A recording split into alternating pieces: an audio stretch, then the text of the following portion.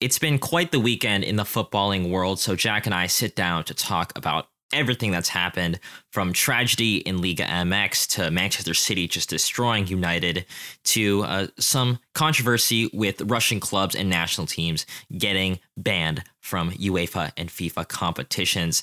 Definitely stick around to hear all of our takes and analysis on it here on the Final Third podcast. Enjoy the show.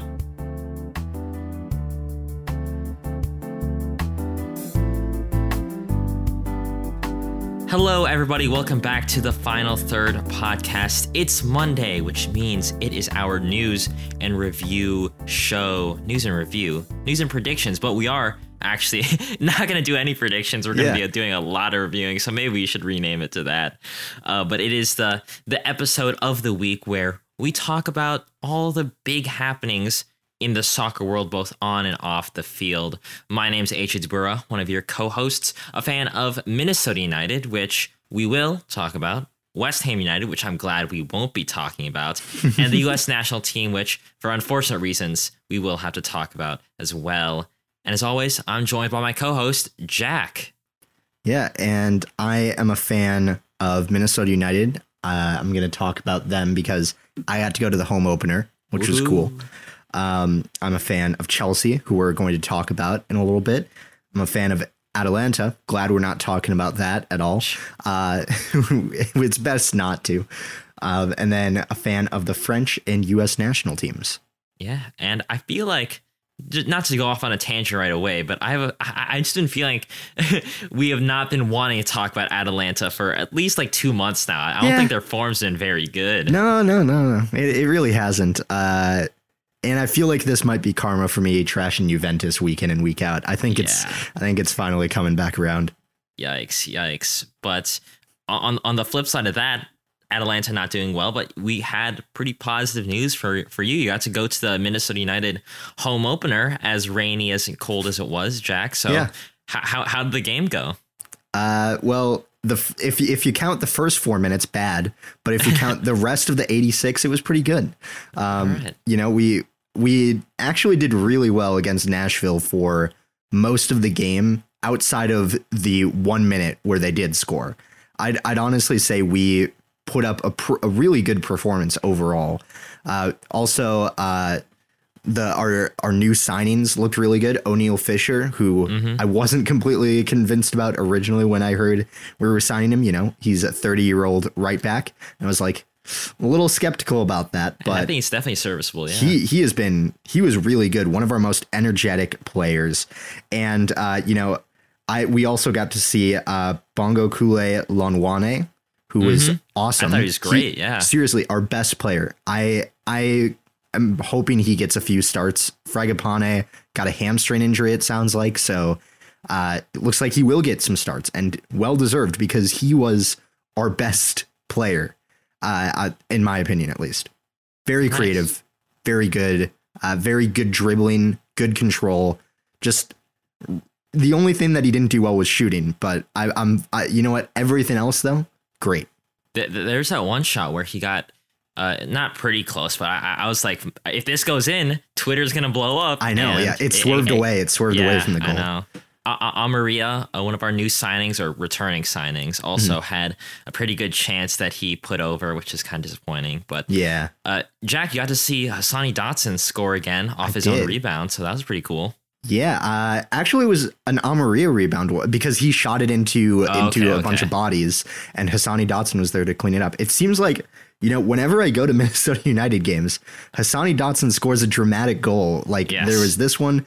I went to the game against Sporting Kansas City in 2019 where he scored the goal that sent us to the playoffs for the first time. I don't know. Maybe, it seems like a trend. So maybe I just need to go to more games. It's got to be your next jersey. Maybe.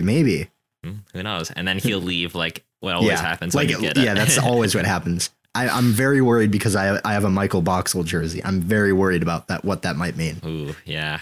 Well, Jack, I'm glad that you have stayed relatively dry given how rainy it was. There was a rain delay. And I'm glad that even though we didn't win, got to see at least a couple cool moments there. Yeah. To kind of toot my own horn for a little bit, I will be going to another rainy place, unfortunately for me. I'll be going to Seattle for a little bit during this spring break that we're currently on. And, I'll be going around all the cool touristy places there, Pike's Place, going to the probably not going to go up to the Needle, but I'll be around that area, and I'll also be going to the Seattle Sounders Club Leon CONCACAF Champions League game, which I am very excited to go to because I've literally never been to another MLS stadium to actually watch an MLS team play. So that's going to be a crazy time, especially considering that it is literally one of the best fan bases in MLS. And it's also one of the biggest competitions that you can possibly ask to see. Club Leon is a very good team. And, if it was watching, Colorado versus Seattle in Seattle, I'd be like, oh, I don't really care who wins. I'm just here for the good time. But because it's MLS versus Liga MX, I will be rooting so hard for the Sounders. I will be cheering Morris's name until my voice gets raspy. So very excited for that. So a lot of soccer in our lives, Jack. How about that? Yeah, I did want to mention one other thing that I remember from the game because you mentioned the rain. So the field was so muddy that Haney Mukhtar tried to take a shot. You might have seen it on TV. Yeah. He tries a shot. It gets caught in the mud and spins in the ground in place. It was hilarious. I was with a friend of mine and we joked the entire rest of the game that we have the 12th man mud on our team. So exactly. That was one of the most MLS moments I think I've seen. It felt like, League 4 soccer in the UK. That's the pitch was not looking incredible after the rain. I don't know what was up with the field, because I feel like this has kind of happened before where the field kind of gets messed up or the drainage isn't working. And not to name names, but I actually do know which engineering firm designed the water resources for the stadium. So kind of cringe. But luckily, Nashville didn't score another one against us. And luckily, we're now going to go into some more of the soccer news, some big soccer news. Follow us on Twitter and go to our website at Final Third Show and finalthirdshow.com, respectively, to hear all of our ramblings and ravings of soccer across the world. And speaking of across the world, let's go just south of the border in Mexico, where we're going to be talking about some very, very serious news. I mean, Jack and I, we have never been ones to shy away from more serious topics, whether it be within the soccer world or just adjacent to the soccer world, and this is no different. This, of course, we're talking about probably the biggest off the field news that's happened just in this past week, which is saying something considering that the Russian-Ukrainian war is still going on. But Queretaro versus Atlas was a match between two Liga MX teams in Mexico. Queretaro, of course, being, I'd say, not a great team. I'm honestly forgetting where they are right now, but I believe they're towards the bottom of the table, and Atlas are the more recent Liga MX champions. And this is a match where Atlas, I believe, were winning at the time, and kind of some crazy stuff happened, to say the least. Riots began to break out within the stadium, in the stands between Queretaro and Atlas fans, and it spread across the entire stadium. Fans began fighting on the field, in the concourses, even making their way into the areas of the locker rooms, and it was pretty brutal stuff. I highly recommend not looking it up on Twitter and Instagram, because it led to a lot of bloodshed, and it led to a lot of needless violence, to the point where there were, in early estimates, 17 dead. That number has fluctuated, whether it be less or more, but the general consensus is that there are a lot of people, at the very least, in highly critical conditions, if not gone from us. So again, highly recommend not looking it up and just, reading about it if you can stomach it, or just hearing it from us, because it's very, very disheartening to see, and also just not what you want to see from what should be the beautiful game. And a lot of people and a lot of organizations have responded, rightfully so, because, seeing 17 people dead from supporter on supporter, ultra on ultra violence is not exactly what you want to see literally ever, whether it be in the past or especially in 2022, when you would think that we would have stomped that out. So, Jack, how have people responded, and how have you responded to this? Because I remember I was the one that told you about this, and it's crazy to see from anyone that has a heart, you know?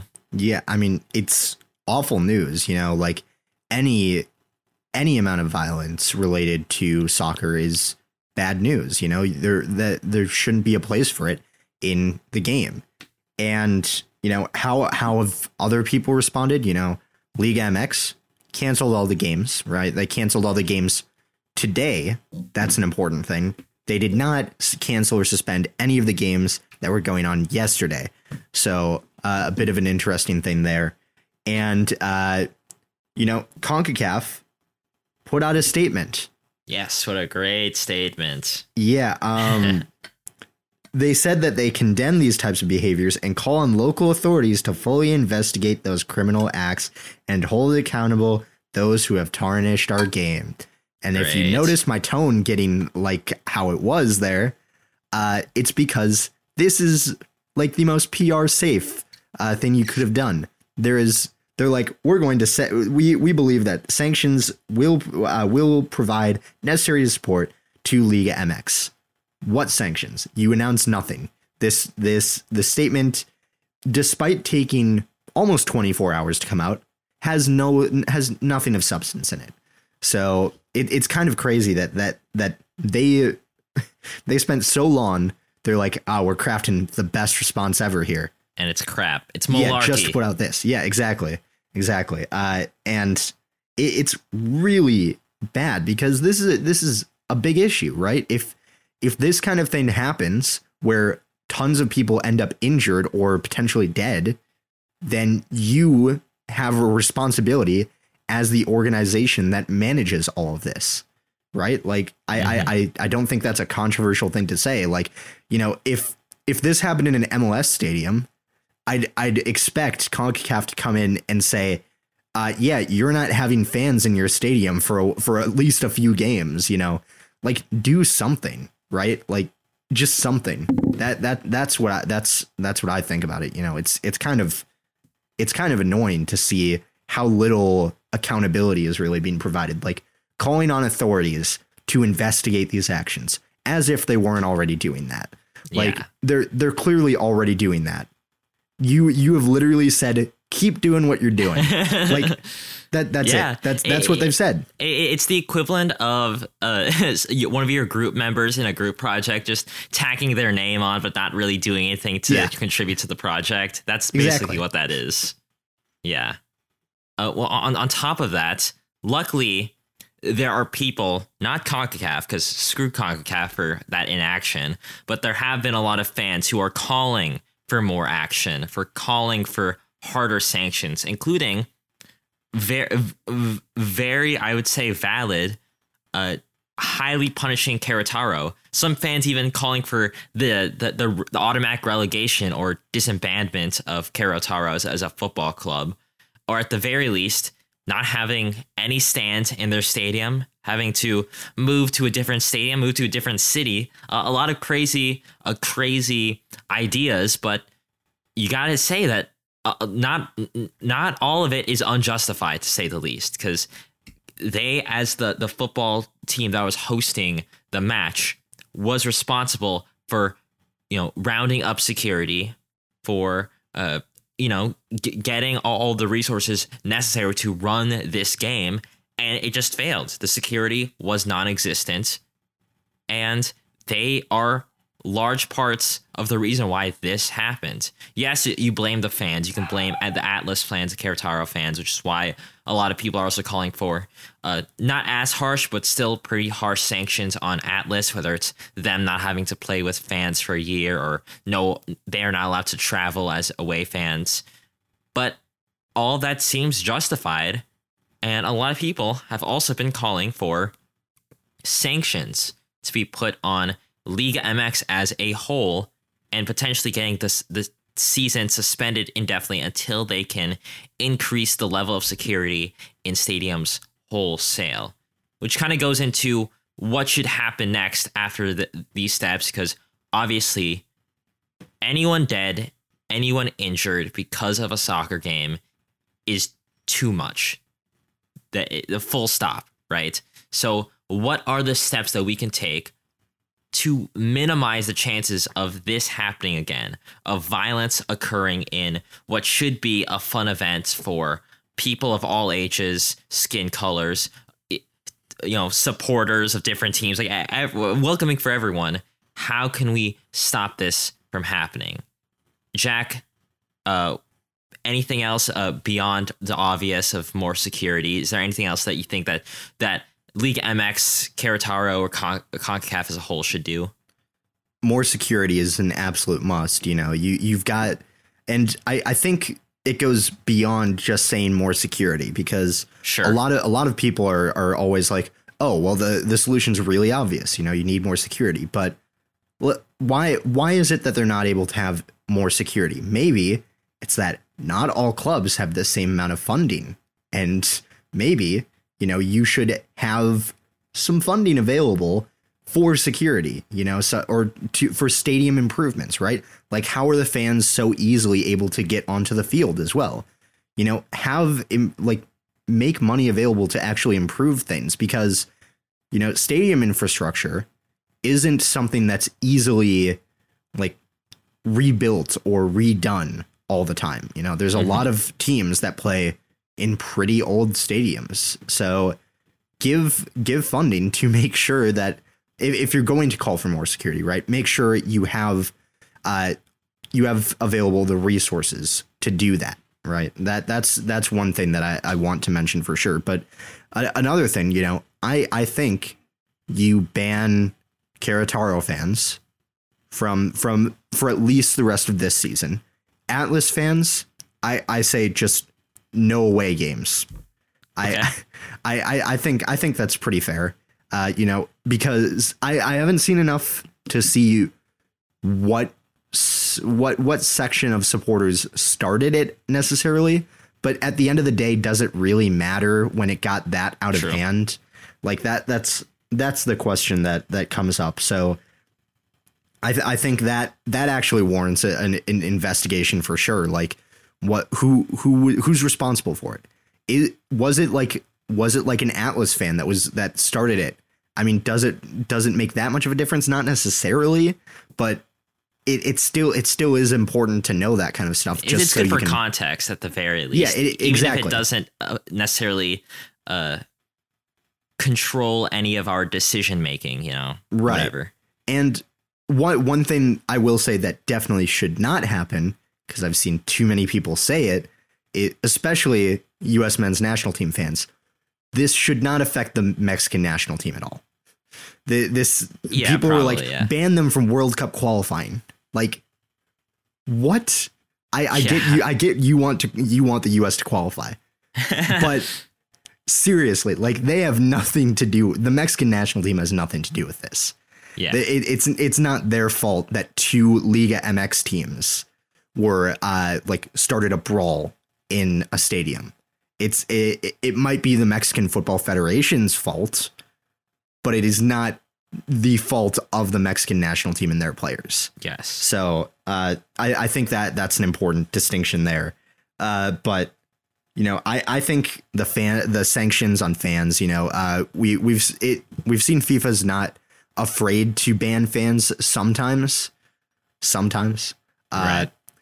It depends, on the situation, but I feel like it would be pretty. I was about to say it would be pretty inhumane to not do it, but then I remembered we're talking about FIFA and where the World Cup's being held. So, I mean, I don't really hold them to that high of a standard at this point. Yeah. I think I agree with everything that you said, and really disheartening to see. And I hope that a lot of those sanctions do get put on place.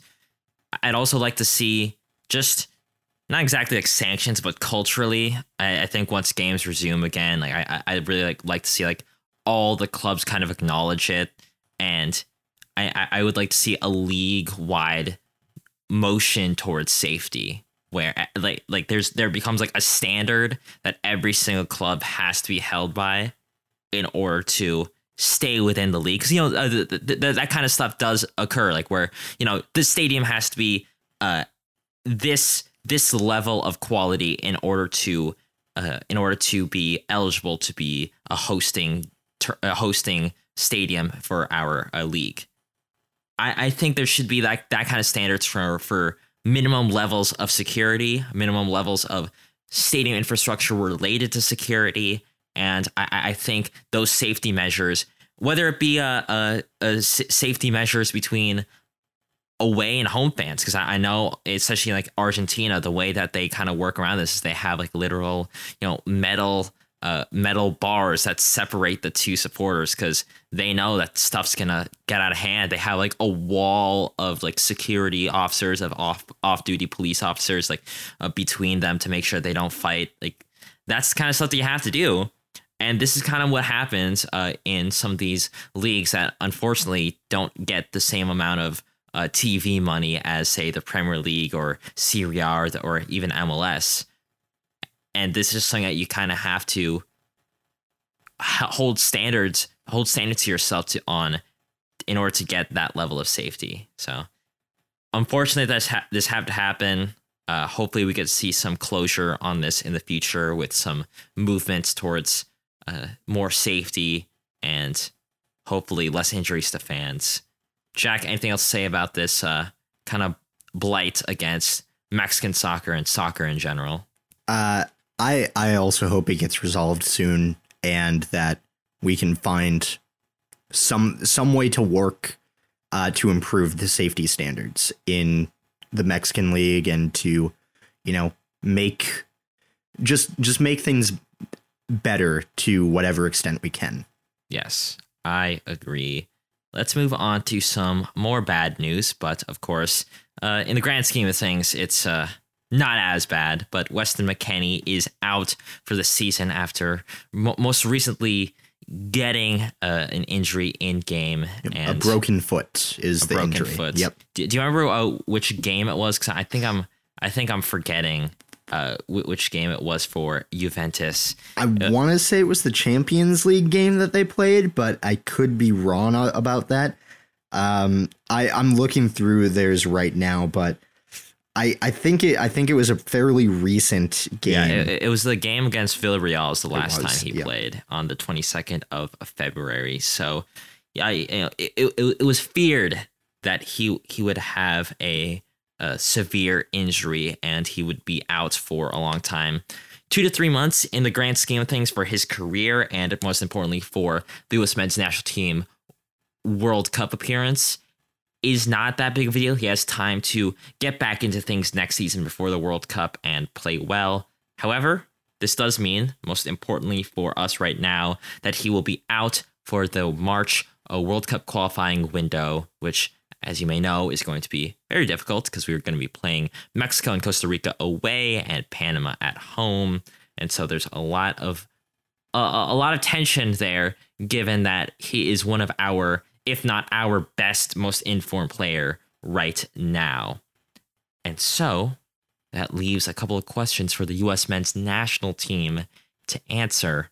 Most importantly, how do you replace him? And who do you call up to fill out the midfield roster? Jack, I saw you tweet about this. For the most part, I agree. Why don't you let our listeners know where you stand with the Weston McKennie replacement kind of debate right now? Yeah, well, obviously, it's not good news because Weston McKennie is a great player for the U.S. Goated, right? World class. Yeah, he's really good, and he's been one of our best players in World Cup qualifying. So I understand a lot of people freaking out about it, especially since we play Mexico away. I think it's Costa Rica away and Panama at home. Panama at home. Yep. So that's a tough schedule. However, I will say that I think we still have the depth available to fill in for that. I will say that I was a little bit wrong in the tweet I sent earlier today because Busio is also injured, apparently. Mm-hmm. So that's not great, but the U.S. has a lot of good midfielders. In fact, our midfield might be our most deep position, really. Like we've got a lot of quality players there. You know, Yunus Musa. Tyler Adams obviously is going to start regardless if he's available. So we've got him, Yunus Musa, Luca de la Torre, who was fantastic when we saw him play against Honduras, and he's been fantastic in the Eredivisie since then. And Tanner Tessman, he's been playing decently for Venezia, so maybe he deserves a call up. Yeah, for sure. Kellen Acosta, maybe not as an 8, but you know, if we can do a double pivot for 2 6s, he could work well alongside Tyler Adams. And one other one that I'm not sure is as popular, but I am a big advocate for this particular player, and that is Huddersfield Town's Dwayne Holmes. I think we call him up. If Jack, there is a significant contingent of U.S. men's national team supporters that will agree with you. Well, good. I'm they're not very one smart. of those. Those are very smart people. You know, he's been pretty good for them. He scored 5 goals in 20 starts from mostly central attacking midfield, sometimes left wing, but he's been pretty good for them. You know, he's got good passing. He's pretty good at dribbling. He's got a 67% dribble complete percentage. I think he'd be a decent player to call up if we need more midfield depth. And of course, Gio Reyna is back in training for Dortmund, so he might be there. Yeah, so you know we could have. All I'm saying is we have players available. It's going to suck to lose Weston McKennie for these 3 games, but we have players that can also play in those positions. Mm-hmm. Can I throw in the name of Jordi Mihailovic? Oh, yeah. I can't believe I forgot about him. Yeah. 8? Yeah. I know he hasn't, featured too much for the U.S. men's national team since, 2020 and thereabouts, but he lit it up for, I almost said their old name for, CF Montreal last season. But I don't know. I think he'd be good. And I agree with you. I think on the field, it's not that we can replace him because it's hard to replace a player like Weston McKennie, but we can at least get some serviceable backups. I'm looking at Luca de la Torre as being that guy. I wouldn't be opposed to seeing Kellen Acosta. Definitely not Sebastian Lletget. No offense, Sebastian Lletget. Don't want to see you there. But he scored a goal already this season. A goal. I mean, honestly, he hasn't been playing poorly. I'll give him that. But it'll take a lot more than 2 good games for him to come back into the fray. Oh, that's all Greg needs, though. That's all Greg needs. Well, I hope that if anything else, Greg can see that the likes of Jordi Mihailovic, Tanner Tessman, Yunus Musa, Luca de la Torre all warrant spots at the very least. And I'll be looking towards them to kind of step it up, Yunus Musa especially. However, I think probably the biggest need that the U.S. men's national team need to address with Weston McKennie is his locker room presence. I think minus the fact that he did get into trouble last season, I think that his positivity and what he adds to morale is a big reason why this team is so cohesive.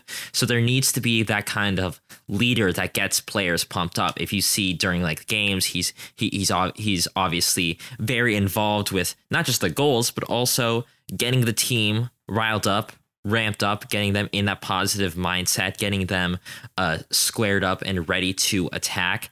And that's the kind of not exactly captainship. That's the type of leadership that you need within a team. And so who's going to be that guy who can be as animated as him? I honestly don't know. I know Gio Reyna has some fire in his belly. I don't know enough about Luca de la Torre on the personal level to know if he's up to that. But I don't know. Miles Robinson, I know has a voice in him. Walker Zimmerman as well. So there kind of needs to be that guy in the outfield that can kind of just be the motivator. If nothing else, then just be that guy. I don't know exactly how the U.S. men's national team addresses that, other than hoping for someone to step up into that role. Yeah. Yeah. So AJ, your three midfielders that you'd pick for this upcoming window. If assuming, of course, Tyler Adams doesn't get another yellow card, because if he does, he's suspended. So your three midfielders that you're starting. Okay. The first game is what, against Mexico? I believe, yes, away at Mexico. Well, I'm not going to go into like the nitty gritty, but like how would I like do all three games? Because that probably is a deep dive episode coming next week or whatever. But I would go right now, Yunus Musa, Luca Della Torre, and Adams. And just to throw in some backups in case one of them gets injured or whatever, I'd throw in Kellen Acosta and Busio, but he's injured. I'll say Jordan Mihailovic since I've already mentioned him. How about you, Jack? See, we're playing against Mexico in the first game, and Mexico are known for, kind of playing a little dirty against the U.S. Oh, I like where this is going. And so Tyler Adams, one yellow card away from being suspended, and we could use that in the game against Panama at home. We kind of need that. So do we have a specialist number 6 that plays the game of his life every time against Mexico? And does very good at getting in Mexican players' heads? I think there is. And do we have that? And yes, his name is Kellen Acosta. Kellen Acosta, yeah. I'm saying this, I know for a lot of USA fans, this is going to cause a lot of people to get mad. I like it. Kellen Acosta, start him at the 6. And then flank him with Yunus Musa and Luca Della Torre. Okay. That's my choice right there. That I know that's kind of a strange rationale, but here's the thing. If we can get a point out of Mexico and then win against Panama, we qualify to the World Cup. Yeah, that's it. That's what we need to do. So what puts us in the best position to do that? I think saving Tyler Adams for the game against Panama puts us in the best position to do that. I know that it's tough, but when you consider that yellow card accumulation thing, it makes it kind of tough to like set him out there, especially against Mexico. Yeah, God. Now I just got nervous again about the window and how it's gonna go. I really wish Weston McKennie didn't get injured, but I still think that given the talent we have on our team, given how well they've been playing for club and honestly for country, I think that we have more than a likely chance of qualifying. Fingers crossed. All right, Jack, let's go on from the U.S. and Mexico to across the pond and talk about the top 5 leagues in your stat padding trivia, which, listeners, if I may remind you, is the section where Jack asks me 5 questions and about statistics, about trivia, relating to soccer, and I try my best to get as many points as possible, and you guys can play along and hopefully do worse than me, but I guess if you want, you can do better than me, whatever. Jack, what is, I alluded to it, but what is the topic for this week? Yeah, well, I've seen a lot of videos lately about people trying to compare the top 5 leagues in Europe, which league is the best, which one's the most competitive, all that kind of stuff. But let's settle it with trivia, specifically about the past game week. So I have five stats. They're relatively easy stats, nothing too niche, I'd say, about the games from this past game week in those top 5 leagues. And as a reminder, that's the Premier League, Bundesliga, La Liga, Serie A, and Ligue 1. So those are the top 5 leagues that we're doing. Your job, AJ, is to rank them in order from most to least in each stat here.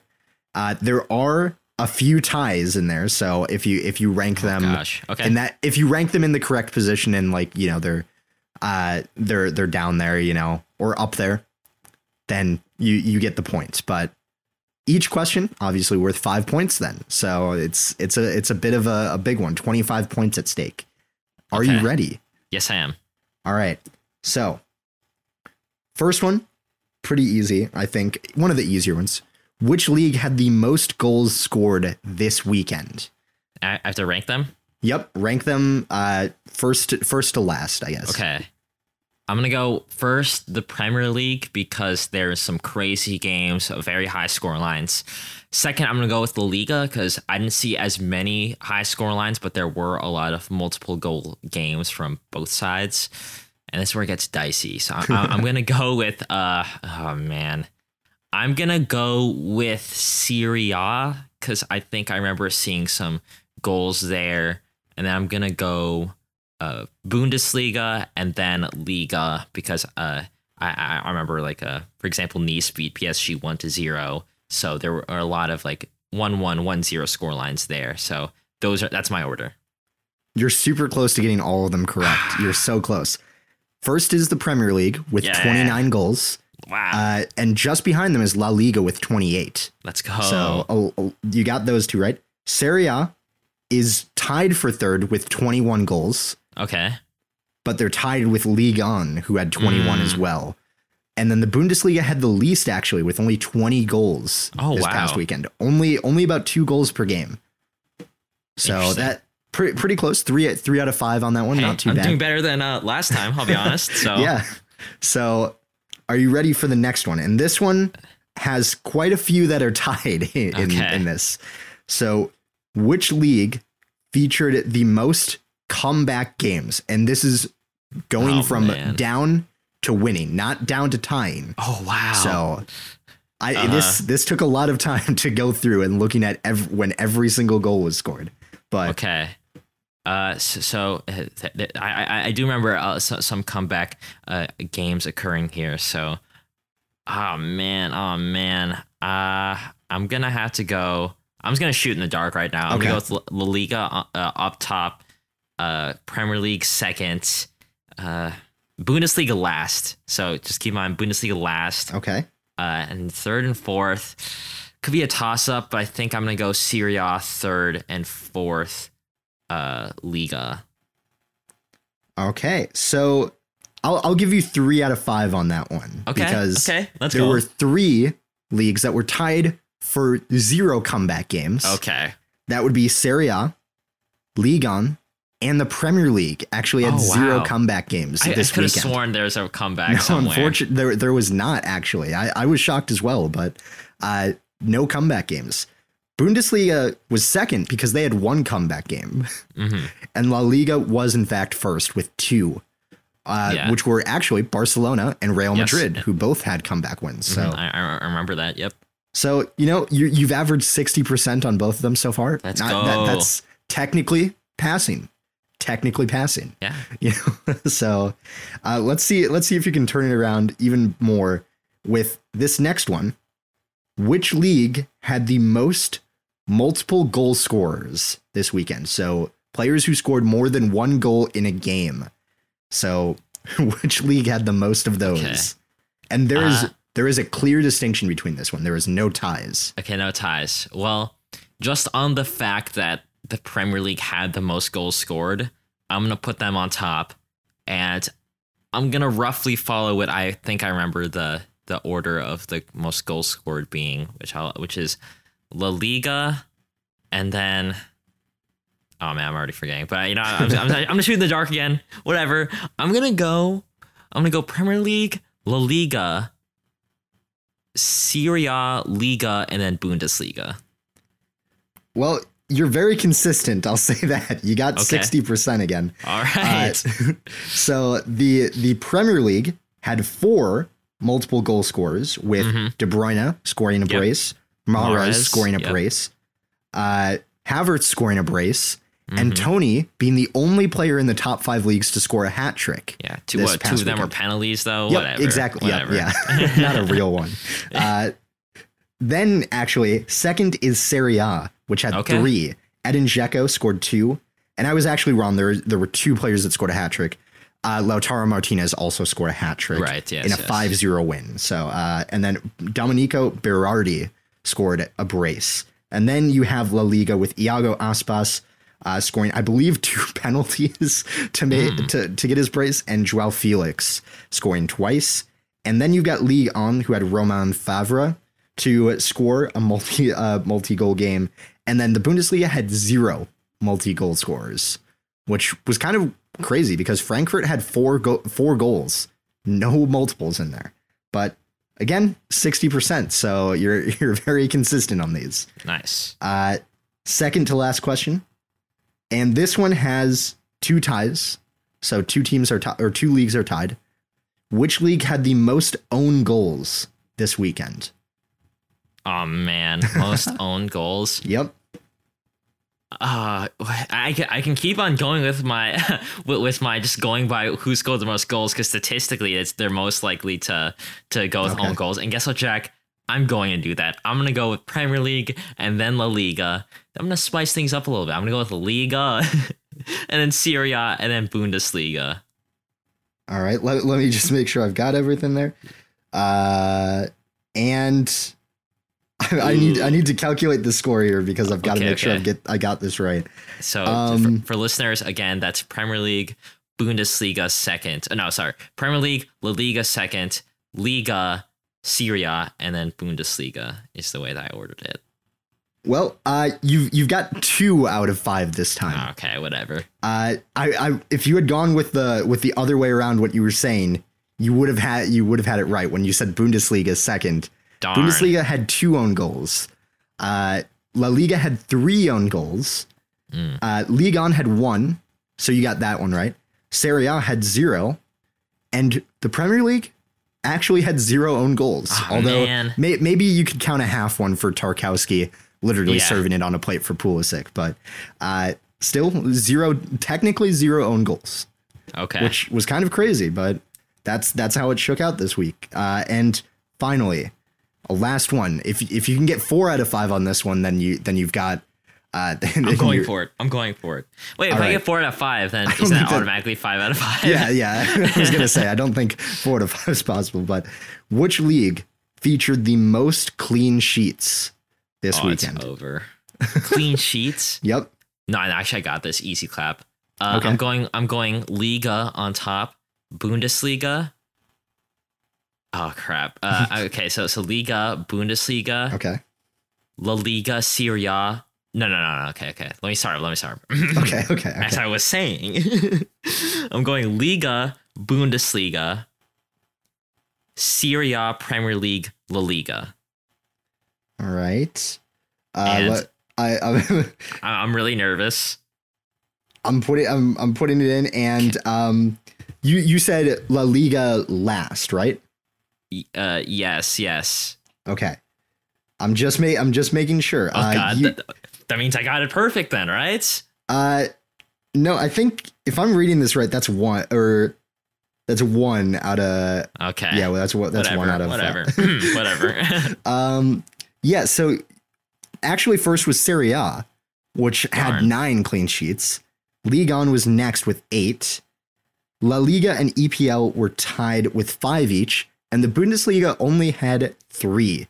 So there weren't a lot of goals scored, but they were very spread out between the teams. So a little bit, it got worse as it went on. Let's just say. So a little under 50%. What? Yeah, so a little bit under. You got 12 out of 25. Yeah, it's not too bad. Okay, it's not too whatever. Bad. It's tricky. The ranking ones are always trickier. You kept getting the easy trivia ones too quickly. So I had to throw a wrench into it. I liked it better when I was just translating French. I thought it was easier. All right, well, maybe we'll do a different translation one next week. Yeah. Who knows? Listeners, hopefully you did better than me, considering that was pretty embarrassing. But whatever.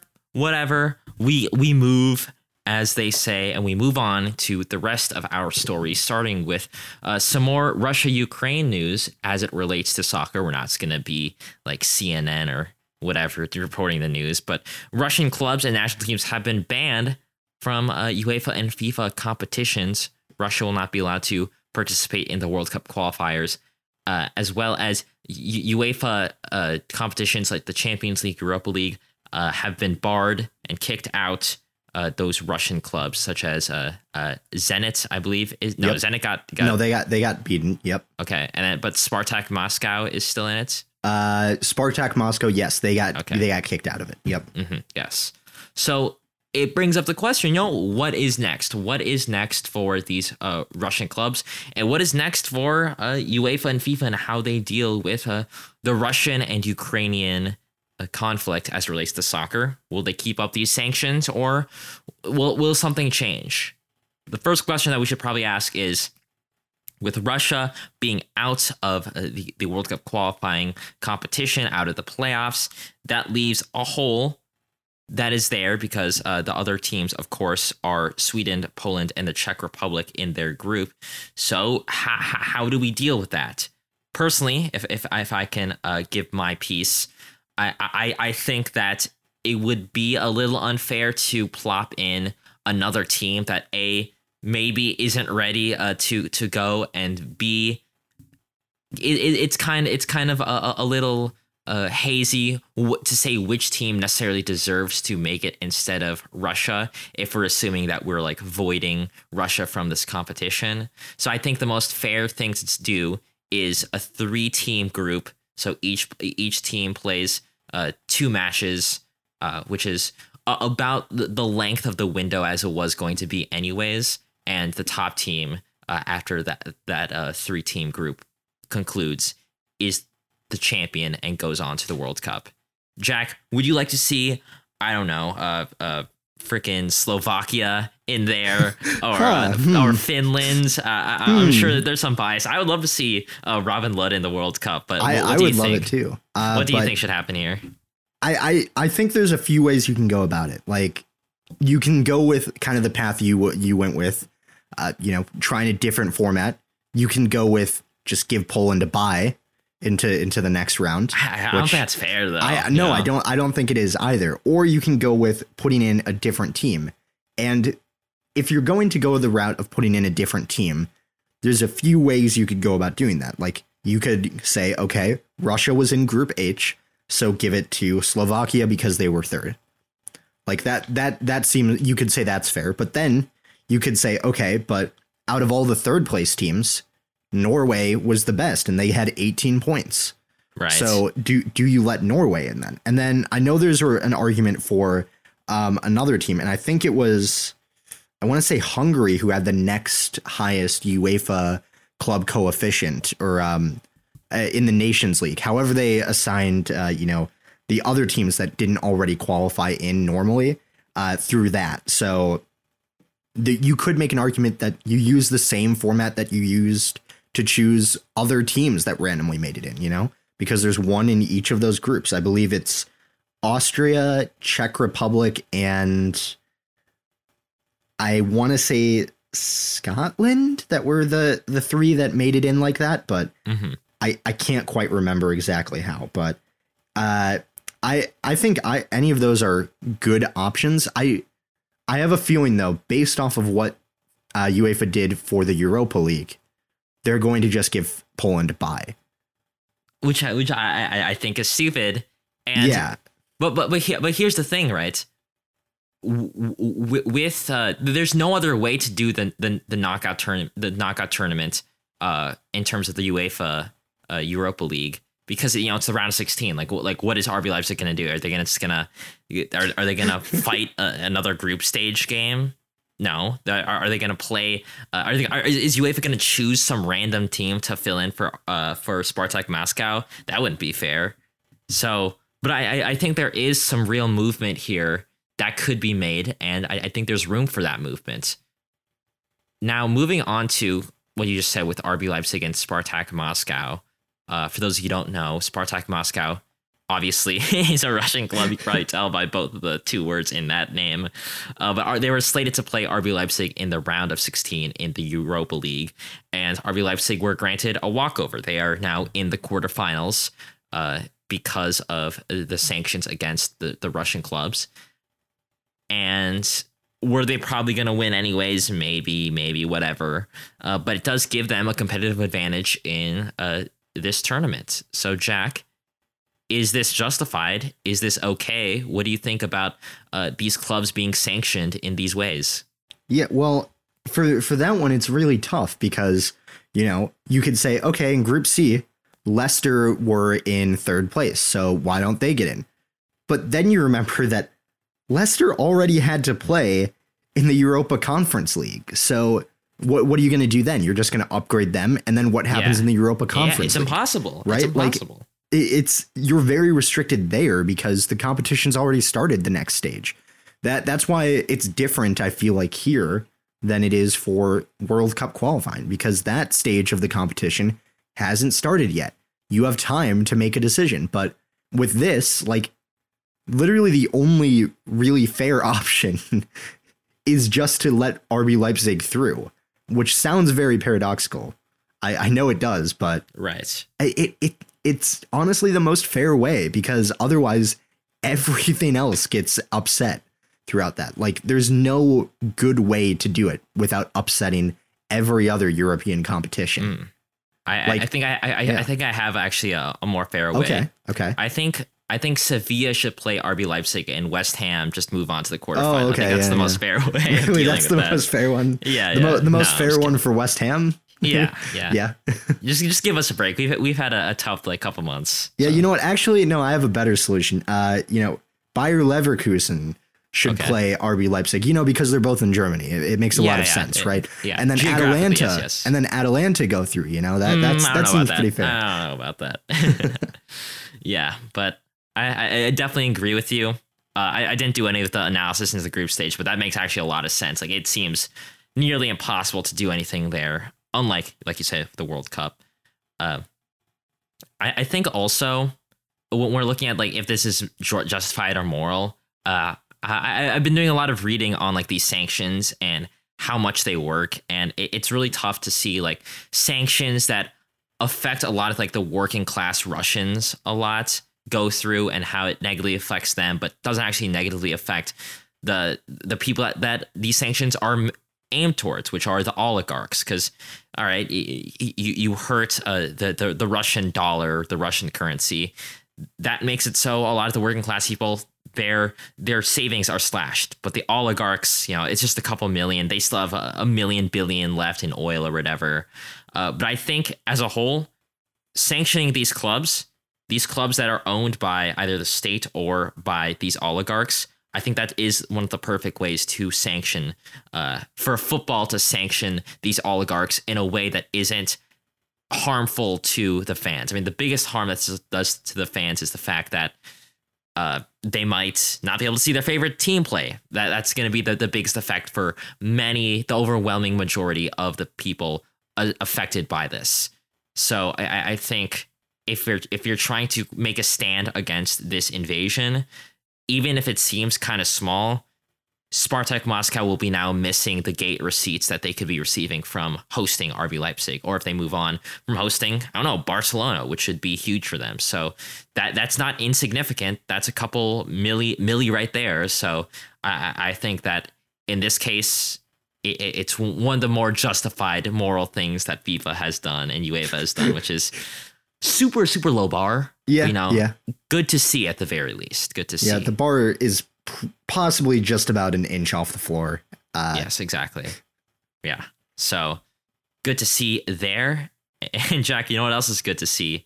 A certain Manchester United getting pummeled. How about we talk about some games that have happened this past week? Yeah.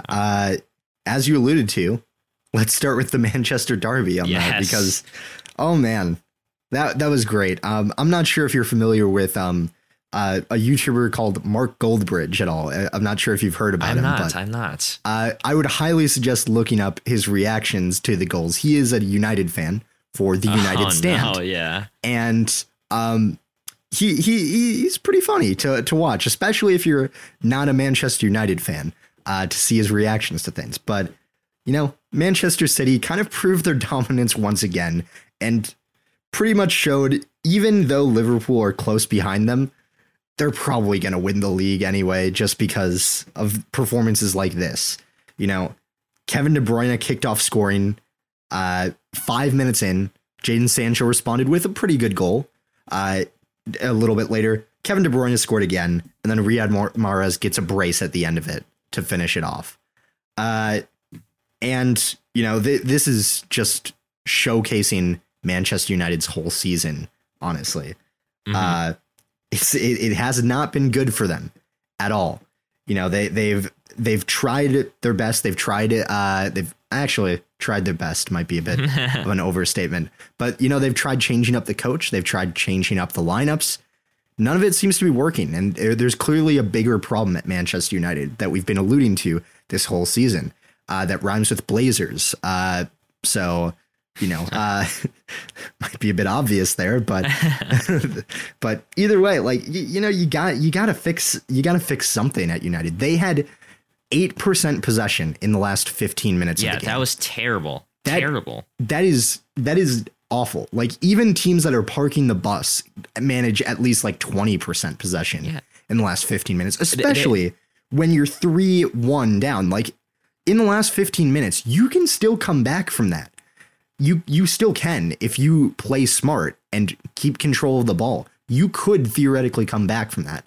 But no, instead, they just decided, we'll just try and preserve our goal differential, I guess. And then it didn't pay out for them anyway. Yeah, like they got just ran off the pitch, right? Like they were outshot 24-5. Yep. Accurate passes was 700, 276. Like, at no point when watching this did I feel like Manchester United had a chance. It was Manchester City, and specifically, the likes of De Bruyne and Mahrez. And I thought Bilva and Rodri were very good in the midfield too. And McTominay and Fred, like, what are they going to do against Bilva, Rodri, and De Bruyne? Like as a whole, yes, Manchester United should have done better. But when you look at what they've been building towards this entire decade, pretty much, it makes it at no point in the past decade did I feel like Manchester United could amount to anything more than what they are now, which is a ghost of what they once were. And I think this game was a perfect encapsulation of this. Like, this was a training session for Manchester City. Like, once Mahrez scored the last 2 goals, I was like, yeah.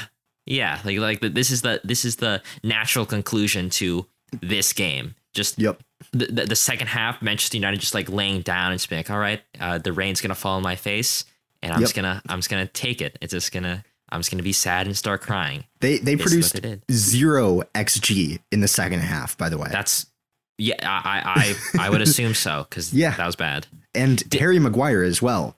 Just awful. Awful. Did you see the decision where I think it's Kevin De Bruyne is running with the ball. He's going forward. Anyone watching is going to be like, yeah, he's going to go and try and pass that around the side. And so the logical thing for a defender to do, because Harry Maguire is like halfway up the field, is to run back and get ready to cover. Instead, he goes up and slide tackles Kevin De Bruyne and gets a yellow card. Mm-hmm. Great decision making by Manchester United's captain. That's exactly what you want to see if you're Manchester City. No, I mean, and it's not just Maguire, because Maguire, I mean, we've been saying he's a terrible defender, but even Lindelof, Wan-Bissaka, and Telles, like Lindelof especially, I'm remembering a time that he just got completely beaten, and honestly, I don't remember if he won a tackle or if he won any duels. Like he won just 0 tackles and he won 0 duels. Yeah, because I remember he was a traffic going out there. Like that's just Manchester United at this point. Yeah, and also Harry Maguire won 0 tackles. That also makes sense. A key stat there. Aaron Wan-Bissaka 0 tackles won. Let's see if Alex Telles did any better in that sense. He won 1 tackle. Nice. So he attempted 1 tackle, so 100%. Great work. Jack, I have a stat for you here where a little bit of a sad news for Manchester United fans. I'm sorry, cover your ears if you don't want to hear this, but since the last time Manchester United won the Premier League title in 2012 and 2013, Manchester City has won 4 Premier League titles. United, obviously 0. Major trophies, 11 for City, 3 for United. Top 4 finishes, 8-4. Average points per season, 84 points for Manchester City and only 69 for Manchester United. Managers for City, only 2. United, 5 now. And get this is the real kicker. Transfer money spent for Manchester City, it's $1.25 billion. A lot of money. Yeah. A lot of money. For Manchester United, 1.2 billion pounds. It's only a 0.05 difference. And that's what it's gotten them. I remember seeing Cancelo try a bicycle kick just in right at the end, and it was as if it was like a training match, because that is the gulf of quality between these two clubs right now for a fullback to just, casually try a bicycle kick because there's just nothing to lose. And even though it's a stretch, I know it's a stretch, I think it is a little metaphorical about the state of these two clubs. Jack, anything else to say about Manchester City and Manchester United before we move on? No, I mean, I will say, actually, any Manchester United fans who said that Bruno is better than Kevin De Bruyne, get out of here. Yeah, like, no, it's not true. Never has been, never will be. So now Manchester City take a pretty commanding lead of the Premier League, even though Liverpool are still only 6 points behind with a game in hand. A lot of things can still change, especially because those two teams will be clashing in April later on this season. And Arsenal and Manchester United have, now I'm looking, leapfrogged West Ham, but we don't have to talk about that right now because I will get sad. Let's talk about instead, Jack, some more happiness for you. A certain Olivier Giroud scoring for AC Milan. Yeah, the best player in the world. Yeah. Sure. But to take them on top of the league, Jack, why don't you talk about a little bit of French magic there in that AC Milan Napoli game? Well, AC Milan, they've been doing really well this season. So has Napoli. But as we've discussed in past episodes, Napoli at the beginning of the season looks fantastic every year. And then by the end of the season, they go on a bit of a downward spiral, and that's why they don't win league titles. Only one win in their last 5 games, and that was against Lazio. Exactly. Yep, exactly. So they've fallen off, you could say, a little bit. Sure. And meanwhile, AC Milan have been flying recently. They haven't lost in any of their last 5 games. Yes, they've had some draws in there, but still, they've beaten Napoli to take them top of the league. And the breakthrough comes from Olivier Giroud. Still my favorite player. I'd say he's still my favorite player. He's really good at doing exactly what he did for this, which is, free kick wasn't dealt with by Napoli, and he was right in the right place at the right time to poke the chance away. Mm-hmm. Poach or finish, that kind and that's just what Giroud does. But it's amazing. And honestly, we've talked about Dzeko potentially being a signing of the season. Giroud's honestly up there as well because I mean, they paid 2 million euros for him, right? Mm-hmm. And he's scored 8 goals and 2 assists for them. And he's the top scorer for their club.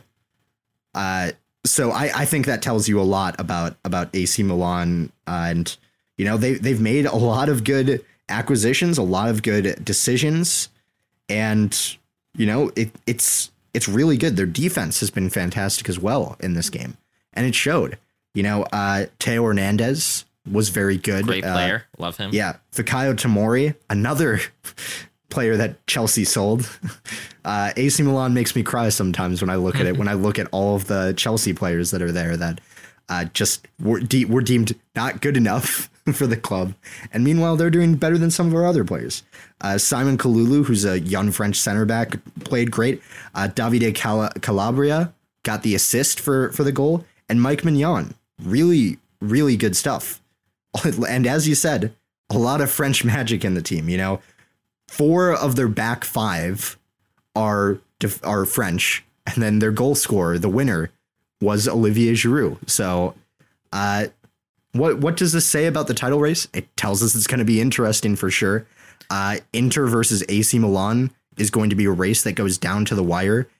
Inter still have a game in hand that could take them a point above AC Milan, but this is honestly the most exciting top 3, league race for the title. Mm-hmm. Can I say though that I just realized that for I think ties in Serie A, if it's like a 3-way tie between Inter and Napoli, it'll go into like a mini table where it's like the points against each other is how they decide who's on top. And now that Milan have beaten Napoli, they will beat that tiebreaker. So this is going to be huge for the title race for the Serie A title. And I think if AC Milan want to have a chance to win, because I think we both agree that Inter Milan are the likely champions, at the end of the season because of the quality of player and the fact they're not in the Champions League, blah, yada, yada, yada. But if AC Milan want a chance to win, they're going to have to put all the smaller teams away because they did not beat Udinese. They tied 2-2 with a Salernitana. Yeah. Yes, exactly. Who are bottom of the league. So there just needs to be some consistency there in terms of getting the big results, but also getting the job done, regardless if it's home and away with those smaller teams. Would you agree? Oh, yeah, I agree. I mean, this past weekend, Inter beat Salernitana 5-0. Yes, exactly. You've got to put together those performances as well if you want to win a title. Like that's the thing that, people forget about winning a championship like that. Knockout rounds, a lot easier to win. You just win one game and you're good. But in this, you have to sustain it for a long period of time. And I'm not sure how sustainable AC Milan's victories, especially over these top teams, are. It'll be interesting to see how they perform in the coming weeks. But they've got to get those results. Mm-hmm. I agree. Let's quickly go over to the other side of the pond and talk about some Major League Soccer. Of course, I'm talking about. Well, I'll get to the game we're talking about. There's some really fun results that have happened, such as Lewis Morgan scoring a hat trick for the New York Red Bulls as they destroy Toronto FC, and Lorenzo Insigne is really, I bet, crying over the fact that he has to walk into this mess of a club right now. A crazy thing I wasn't expecting to see, which is Francisco Calvo scoring a brace to tie it for San Jose. That's not the Francisco Calvo we know. That's not the same guy. But you know what's funny about that? It's funny, and I tweeted about this. I was like, I literally, this is the conversation I had with myself. I checked FootMob, and I was like, holy crap, Francisco Calvo scored a brace. I guess he's like turning a corner. I think he's doing better now. And then I looked at his defensive stats. Yeah. And they're not good. In fact, he had 8 clearances, cool, 0 tackles, 1, and he lost the most duels of anybody in the match as a central defender, as the best central defender they have. Hey, so I think we know what San Jose needs to do. They found their Chris Wondolowski replacement. Play Francisco Calvo up front. Honestly, you can't do worse than Lopez right now. Yeah, I'm just kidding. But on the happy side of that, Jan Gregush got 2 assists in that game. So very cool to see. Very cool to see. Besides that, we also had the unlikeliest of heroes in this season so far, which is Austin FC, now scoring 10 goals in the past 2 games after only scoring 30 last season. Yeah, something like that. I'm really excited to see how Driussi, if he can keep this goal scoring ways up, if Dominguez and Fagundes can help support him, and some of their other strikers that got in. I will say, no offense to Austin FC fans, and I'm pretty sure a lot of people realize this, the 2 games were against FC Cincinnati and Inter Miami. So they got games against Portland, which they've historically done well against, but then they have the likes of Seattle, hard, obviously. San Jose could be easy. Minnesota United, we'll see how that goes. DC United, so it's a mixed bag for the next results, but who knows where that leads to. But the game that I do want to talk about is actually Charlotte FC hosting LA Galaxy for their inaugural home game in front of 74,000 fans. Jack, the biggest game in terms of attendance was not in Barcelona. It was not in Germany. It was not in Italy. It was not in England. It wasn't even in South America. It was in North Carolina. The one and only Charlotte FC hosting LA Galaxy. And it was a great crowd. Yes, there's some kinks to kind of go through. Once they get their supporting feet up, once they get the toes wet in the supporters culture, I think it'll be even better. But they were loud, and one of my favorite moments off the field was I believe the supporters sung the national anthem after the singer's mic kind of malfunctioned, and it was amazing. And you could feel just the energy, and they were ready for a fight. Unfortunately, their team wasn't. Jack, I'm not sure if you saw any of the highlights. I I'm looking at the stats right now, and it looks like they had a good amount of possession, but didn't really do much with it. No, yeah, I think at the time of when I tuned in, it was like Charlotte FC had 1 shot and LA Galaxy had 13 shots, and I was like, okay, that's how that's going. And a lot of people were saying like, oh, LA Galaxy are gonna beat Charlotte FC like 5-0. It's gonna be hilarious because Charlotte FC suck.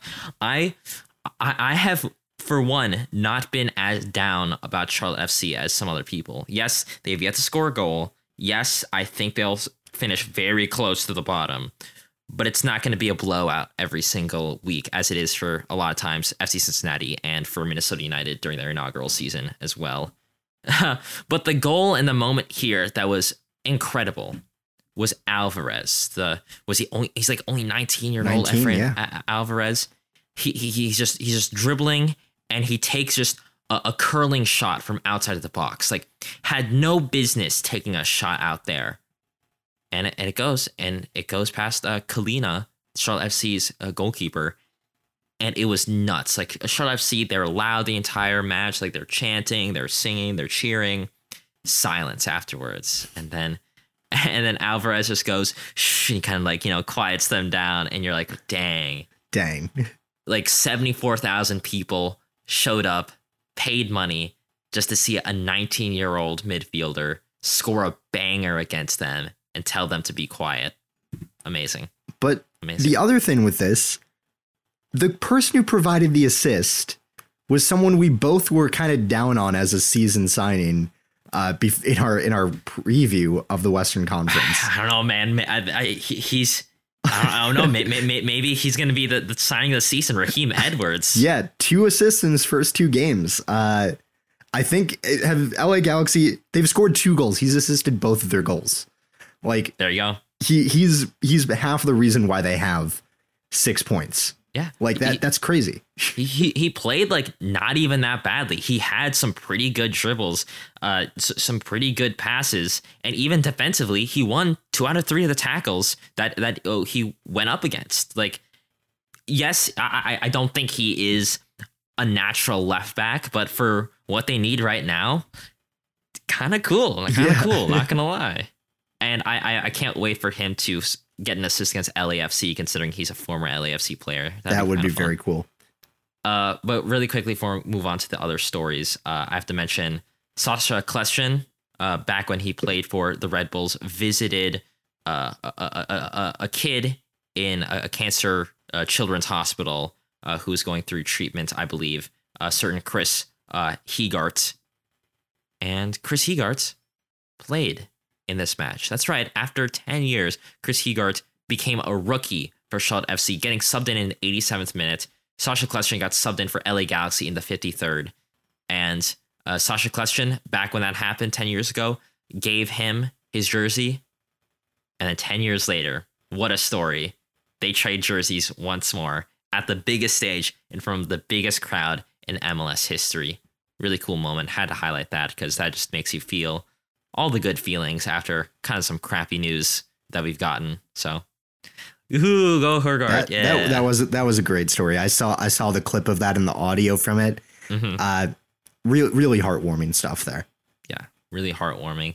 Jack, something else pretty heartwarming, I guess, is Chelsea versus Burnley. This will be our final match that we talk about because we're going to talk about Nice versus PSG. PSG just suck. Nice are okay. Second place in Liga, I should say. So pretty good about that. But PSG are still going to win League on. Yeah, exactly. I was going to say, we could talk about that, but I don't know what's going to happen there. Actually, I do. So yeah, let's talk about Chelsea versus Christian Pulisic's favorite club to play against, the Burnley. Jack, walk us through it as a Chelsea fan. What happened there? Yeah, well, I want to talk about first the bad news with this, and it's that some Chelsea fans have no class whatsoever. This is the main reason why we're talking about this. Go ahead. Before the game started, the players were showing like a sign of solidarity by, I think it was a minute of applause for Ukraine, right? I believe it was a minute of applause. Both teams partook in this. Chelsea away end erupts with cheering Roman Abramovich, and I'm like, this is not the time. Come on, this is not the time. Like, seriously, I don't understand, because the whole thing that I've tried to stress in every time we've covered it, you know, I did a 15-minute long episode where I basically repeated this over and over last week.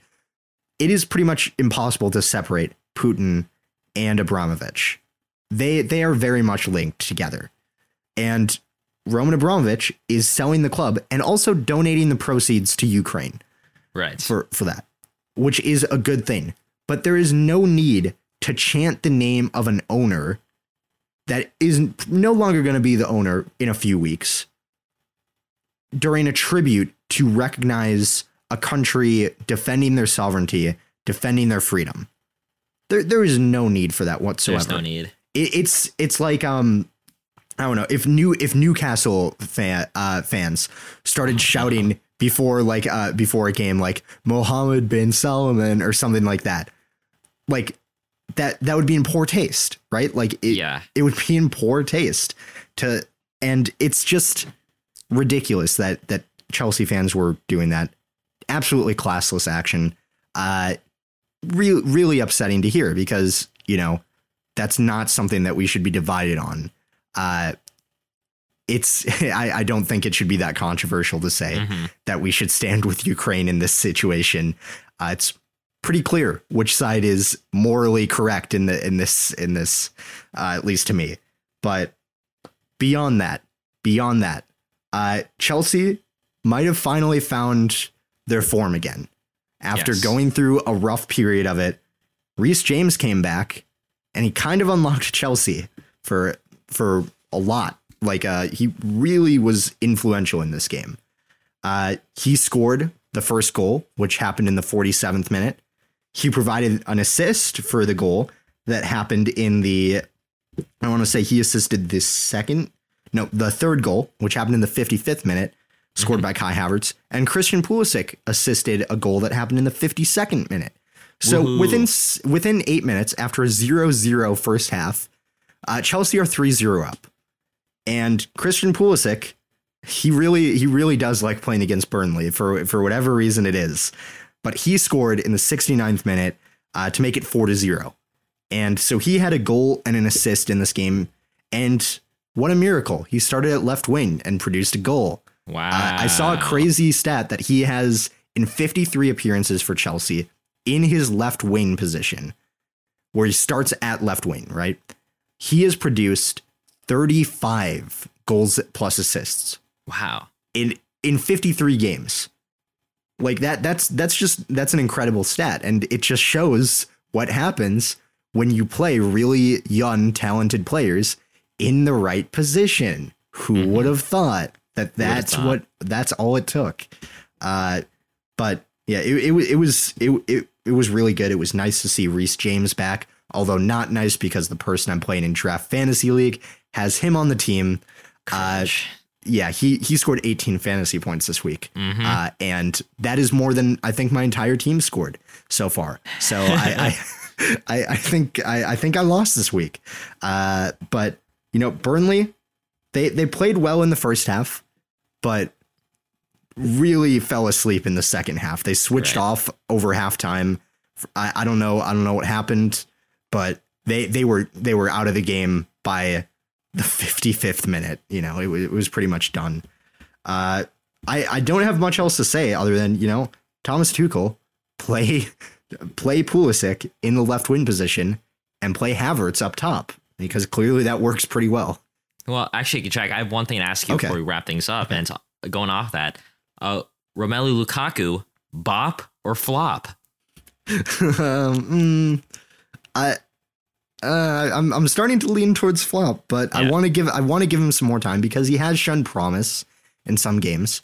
You know, he did score the goal that ended up winning us the FA Cup tie. Yeah, against who was that? Who's that? Against Luton. Luton. But how are West Ham doing in the FA Cup? Okay, well, I wasn't asking about that, was I? I'm sorry. I had to. well, here's a stat, Jack, that might help you. Romelu Lukaku, he has had a goal every 235 minutes for Chelsea, which is a little over 2.5 games around there. So Not the most fruitful for one of the more expensive transfers in Chelsea's history. Definitely not the highest, but Yeah. Do you want to know what's wild though? We actually witnessed 40% of his goals in the Premier League when we watched the game at Brits and against Aston Villa. That's 40% of his goals in the Premier League. That is true. That is true. Wow. I'm not very hopeful about how this is working out, but I'm really hoping that this is just like, he's getting his footing back in the Premier League, and maybe next year he'll be good. But I thought that about Timo Werner, and I mean, actually, he's been okay. He was great in the Luton game. Yeah, every player can play well against Luton. Not true. Because Kennedy does not know how to play against Luton. Yikes. Kepa doesn't know how to play against Luton. So, I mean, not everyone can play well against Luton. True. But all right. Well, you know what? West Ham will take Lukaku or Werner. I think. Can we do a swap deal? Declan Rice for Romelu Lukaku. Yeah. I think that's a solid one. You need a backup striker. We can provide that for you. After watching this Liverpool game, I think if Declan Rice leaves, we might as well just sell the team at that point, because geez. Anyways, and enough about West Ham. I kept on bringing West Ham up this episode. I didn't want to talk about it, but whatever. Jack, that is all for this week's episode of the Final Third podcast. If people want to talk more about United getting pounded, or Charlotte FC not doing well, or even the U.S. men's national team, or the Russian-Ukraine conflict as it relates to soccer, where can they see our analysis and talk to us? They can check it out on Twitter at Final Third Show. You also get some memes on there every once in a while. Yeah, pretty funny. You do get memes. You get some bad takes sometimes. You get good takes more often, I like to think. So it's probably worth following us. It's a good time. Good tweets, good content, all that good stuff. Good content as well. FinalThirdShow.com for a one-stop shop for all things Final Third podcast. Tell a friend about the show. I'm sure they would love to hear about us talking about Weston McKennie. Tell your dad about the show. I'm sure he would love to hear about what we should do about the Russian clubs in the UEFA competitions. We'll see you guys this Thursday for a deep dive episode that is yet to be determined, but will be a lot of fun regardless. And we'll see you guys same time, same place for next week's news and review episode, whatever you want to call it. We'll see you then. See ya. Bye for now.